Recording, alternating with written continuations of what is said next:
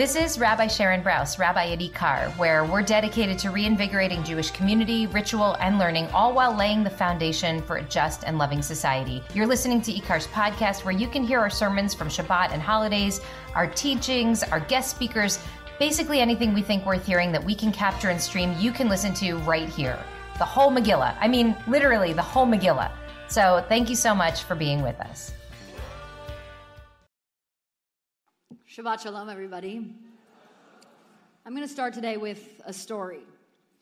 It was late at night, dark, darker than anyone had ever seen before, and it was quiet.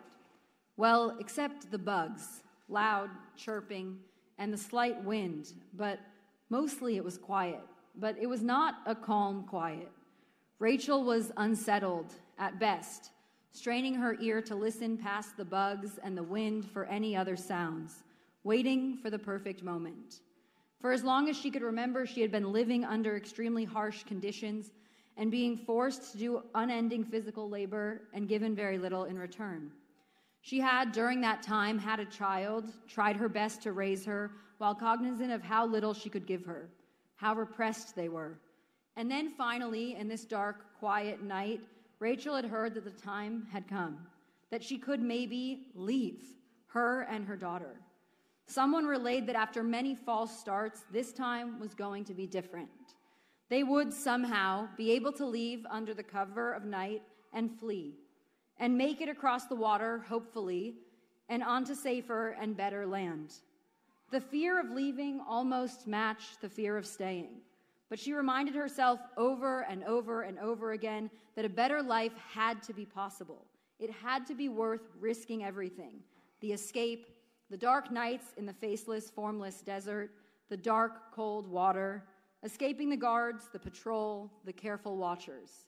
She was ready as she could ever be. When the message came that it was go time, she was still taken aback, stunned, despite years, months, days of waiting. She threw everything she could carry into her bag, kneeled down in front of her daughter, and told her the news. "It's time," Rachel explained. "We have to go." They had prepared this escape so many times, but had never gotten to this moment, the real moment of escape. Her daughter, small, afraid, seemed calmer than Rachel. She just nodded. "Remember," Rachel said as they sidled toward the door, "we have to be quiet for a long time, and it's going to be really hard. But on the other side of that is going to be a whole other world, the one that we've been imagining together." And then silently they went out into the night, meeting up with some other pairs and groups as they made their way quickly out of everything they knew. They walked for so long they couldn't even remember how long they had walked, and then on cue they started to run.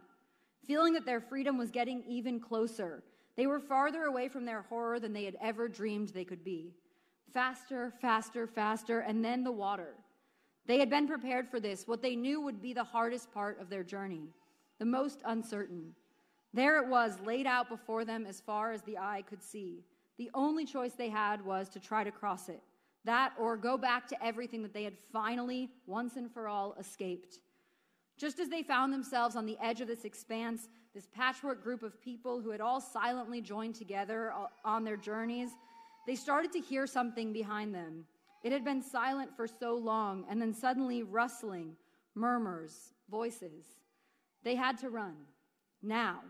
This was the last possible moment they could attempt the freedom that had for so long eluded them. 1, 2, 3, they jumped in. And by some combination of grit and strength and miracles, they made it. They made it to the other side. They made it to freedom. They made it to a better life. Rachel and her daughter and every other person they had amassed on their path toward that redemption. This story of persecution, fear, constant surveillance, oppression, this story of eventual silent escape finally toward a freedom that seems maybe impossible, this story of the nearly insurmountable journey to get there, this is a story of asylum. This is a story of migration. And this one, the one I just told, is ours. It's the story that we're about to tell and retell around our Seder tables in 10 days. It is the story of the exodus of the Israelites from Egypt, the seminal story of our people. Our people who were slaves in Egypt for generations and then deceived by many almost escapes before Pharaoh would change his mind or the circumstances would change or the rules would change. And then finally, one dark, quiet night, the final real escape. The moment itself was so fast that no one had time to think before they set out into a future that was completely unknown, but within it held all of the hope and dreaming and imagining that a whole people could hold. The story I just told is ours, and it is also universal. It is a story that has played out and continues to play out all over the globe. Our peoplehood was born out of this exodus. Our peoplehood was forged in escape and hope and belief in a better future, in seeking a life we could not even envision because the only one we knew was so uninhabitable. At our core, we are people who know the experience of being marginalized, ostracized, persecuted. We are a people who know, as the Torah always reminds us, that we were strangers in the land of Egypt. And as such, we know how we treat the stranger matters. How we engage with the other matters. How we welcome asylum seekers matters. And in this moment in our country, we find ourselves appallingly at yet another crossroads. We are poised yet again in this country to effectively close our borders to asylum seekers, to make it all but impossible for people to gain access to this country, to seek a better life for themselves and their families, to leave everything they have ever known and risk their lives for something they believe might be possible. A dream we, as a people, know so well. A few weeks ago, the Biden administration announced a new series of policies that would result in many ways in an asylum ban, a choice that many of our partners, like HIAS, who work with refugees, are working actively against every day. These new policies would work to make most people ineligible for asylum. In order to qualify, people would have to satisfy one of two criteria. One, they would have to have sought and been denied asylum in another country through which they traveled to get to the U.S., meaning it would be impossible for anyone to go through a third country to get here. And two, they would have to appear at a port of entry at a time and place that they scheduled ahead of time through the Department of Homeland Security's phone app, CBP-1, an app that has already been shown to be unreliable at best and not capable of withstanding any percentage of the demand for it. The new parameters also then are limited to people who have a smartphone, Wi-Fi, and consistent access to electricity. 2 days ago even, President Biden and Prime Minister Trudeau announced that they had reached a new agreement to turn away more asylum seekers at the borders in both Canada and the United States. This is where we find ourselves, on the precipice of reenacting policies of the former administration and of many before that, of denying the legal rights of people to seek asylum, to fight for a better life for themselves and for their families. In a moment in our country when we are starting to see other rights that have been previously given now taken away, we should be concerned. We should be outraged. This is not who we are, and this is not who we are called to be as Jews and as Americans. We are about to tell the story of our people's slavery and then our freedom, pressed against the backdrop of the impending minimization of rights of people trying to do the same. We believe deeply that every person is created in God's image. We preach it and we live it and we try to teach it. But what happens when we fall short? What happens when we see that our values are not being lived out fully by us or by our government officials? What do we do to repair? What do we do to move forward? What do we do when we've lost our way? The first answer that might seem obvious is tshuva, repentance, return, repair. We need to right ourselves again, find our way back, seek forgiveness. But our tradition also has another answer.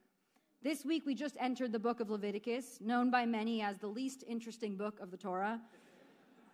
I won't concede that, but it certainly has fewer riveting stories than the ones that we've gotten in Genesis and Exodus. In this book, in Vayikra, suddenly, in the middle of our Exodus story, we start to get more laws, systems, structures. We start to learn what it means to operate as imperfect people in the world. We get a system of korbanot, of offerings, sacrificial offerings, to be specific. This kind of system, of course, feels pretty inaccessible to many of us. Our Judaism so removed from a system of sacrifices, but it has some wisdom for us nonetheless. In this system, there are all different kinds of offerings: peace offerings, well-being offerings, thanksgiving offerings, and of course, sin offerings. And these sin offerings are split into two categories: b'shogeg, accidental, and b'mezid, intentional. And this distinction is a critical one. Sometimes you inadvertently trespass something that has been commanded, and sometimes you know exactly what you're doing. And intent in this system matters. The proposed asylum policies are so familiar to us, too familiar. The same kinds of things we have seen proposed and implemented before. The same restrictions on human dignity and human rights. This moment is not an accident. If it were, our tradition says, a sacrificial offering would have to be made when the guilt was realized. But what about if it was intentional? What if they knew exactly what they were doing? The parsha that we read this morning sets up the case as follows. Nefesh ki techata umala ma'al baronai. When someone commits a transgression against God. The introduction of this kind of sin and offering is set up differently from many of the others. The others indicate an uncertainty, if this person sinned against God unknowingly. But this is when. This has no room for ambiguity. It was intentional. Rabbeinu Bachya, the 14th century Spanish commentator, helps explain exactly what it means to commit a transgression intentionally. He says there are actually only 4 cases when an offering is brought for things that are intentional. And among them are swearing a false oath in testimony, shvuat ha'edut, and swearing a false oath about something that has been entrusted to you, shvuat ha'pikadon. Among this administration's campaign promises was a pledge to usher in an era of, quote, fair, orderly, and humane asylum, process. One imbued with the kind of dignity and respect that feels more aligned with the values of our tradition and of our story. And yet, here we are, precariously perched in this moment on the verge of that oath being a false one. Having taken a false oath about something that has been entrusted to the administration, the lives of human beings, created in the image of God. So, what do we do? Aside from recognizing that the kind of offering we bring needs to be different for this kind of offense, an intentional offense. How does that translate into our language and our world? An answer comes from Sforno, the 16th century Italian commentator, in a comment on the same verse as the insight from Rabbeinu Bachya. Sforno says the following: She'ein hakorban mechaper ela im ken fayes et hanezek kodem hava'at hakorban. This offering only atones for the sin if the injured party says they have done enough, that they have satisfied the demands of the people they have harmed before they bring an offering. Bringing a sin offering is not enough. Recognizing the impact is not enough. Something has to change. What would be enough? How can this be repaired? In a couple weeks, when we sit around the Seder table and tell the story of our Exodus and redemption, we will also sing the Seder classic, Dayenu. We will list all of the steps that we took toward our freedom, and at every step we will say, that would have been enough. Dayenu. If we had only gotten to the sea, but it had not split and we had not crossed safely, it would have been enough. If we had crossed safely, but God hadn't provided for us in the desert for 40 years, Dayenu. If we had been provided food but never received Shabbat, Dayenu. And on and on and on. But is that true? Would any of those steps toward our redemption really have been far enough? Would those compromises have been worth it? Could we have survived and built a life for ourselves?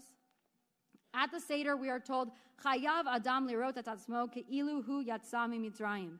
Every person is obligated to see themselves as though they left Egypt, they themselves. We are commanded in this season to remember that there is no distinction between self and other, us and them, those of us who are here and those who dream of being here. What is enough? Certainly, compromising human dignity for asylum seekers is not enough. Cutting off more pathways into this country is not enough. These choices are being made after decades of dehumanizing immigration policy, especially in recent memory. There is no way to argue that these choices are not being made with full clarity of intent. The sin offering, the guilt offering, will not be enough. It will not be enough until the injured party says so. And until that injured party can truly be heard here, we, the residents of this country, have to speak up. We have to fight to create safe and humane paths for people to enter this country. It's a dark, dark, quiet night somewhere, here, there, in Egypt, in Guatemala, in Cuba. Someone is waiting for the signal that they can finally leave, that they can finally flee in search of a better life for themselves and their children. They're still waiting. What are we going to tell them? Shabbat Shalom.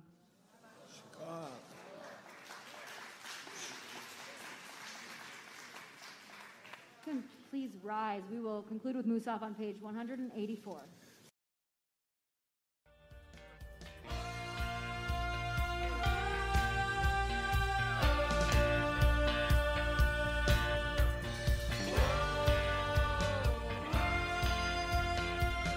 Hi, it's Rabbi Brous again. Thank you so much for listening. Want more content like this? I hope you'll subscribe. And please consider making a contribution to IKAR so we can continue to work toward the fulfillment of our mission, to reanimate Jewish life, to embody moral courage, to nurture the spirit, and to work to decipher what it means to be a human being in the world today. Visit our website at ikar.org. That's IKAR.org. And I hope to see you, maybe even in person, sometime soon.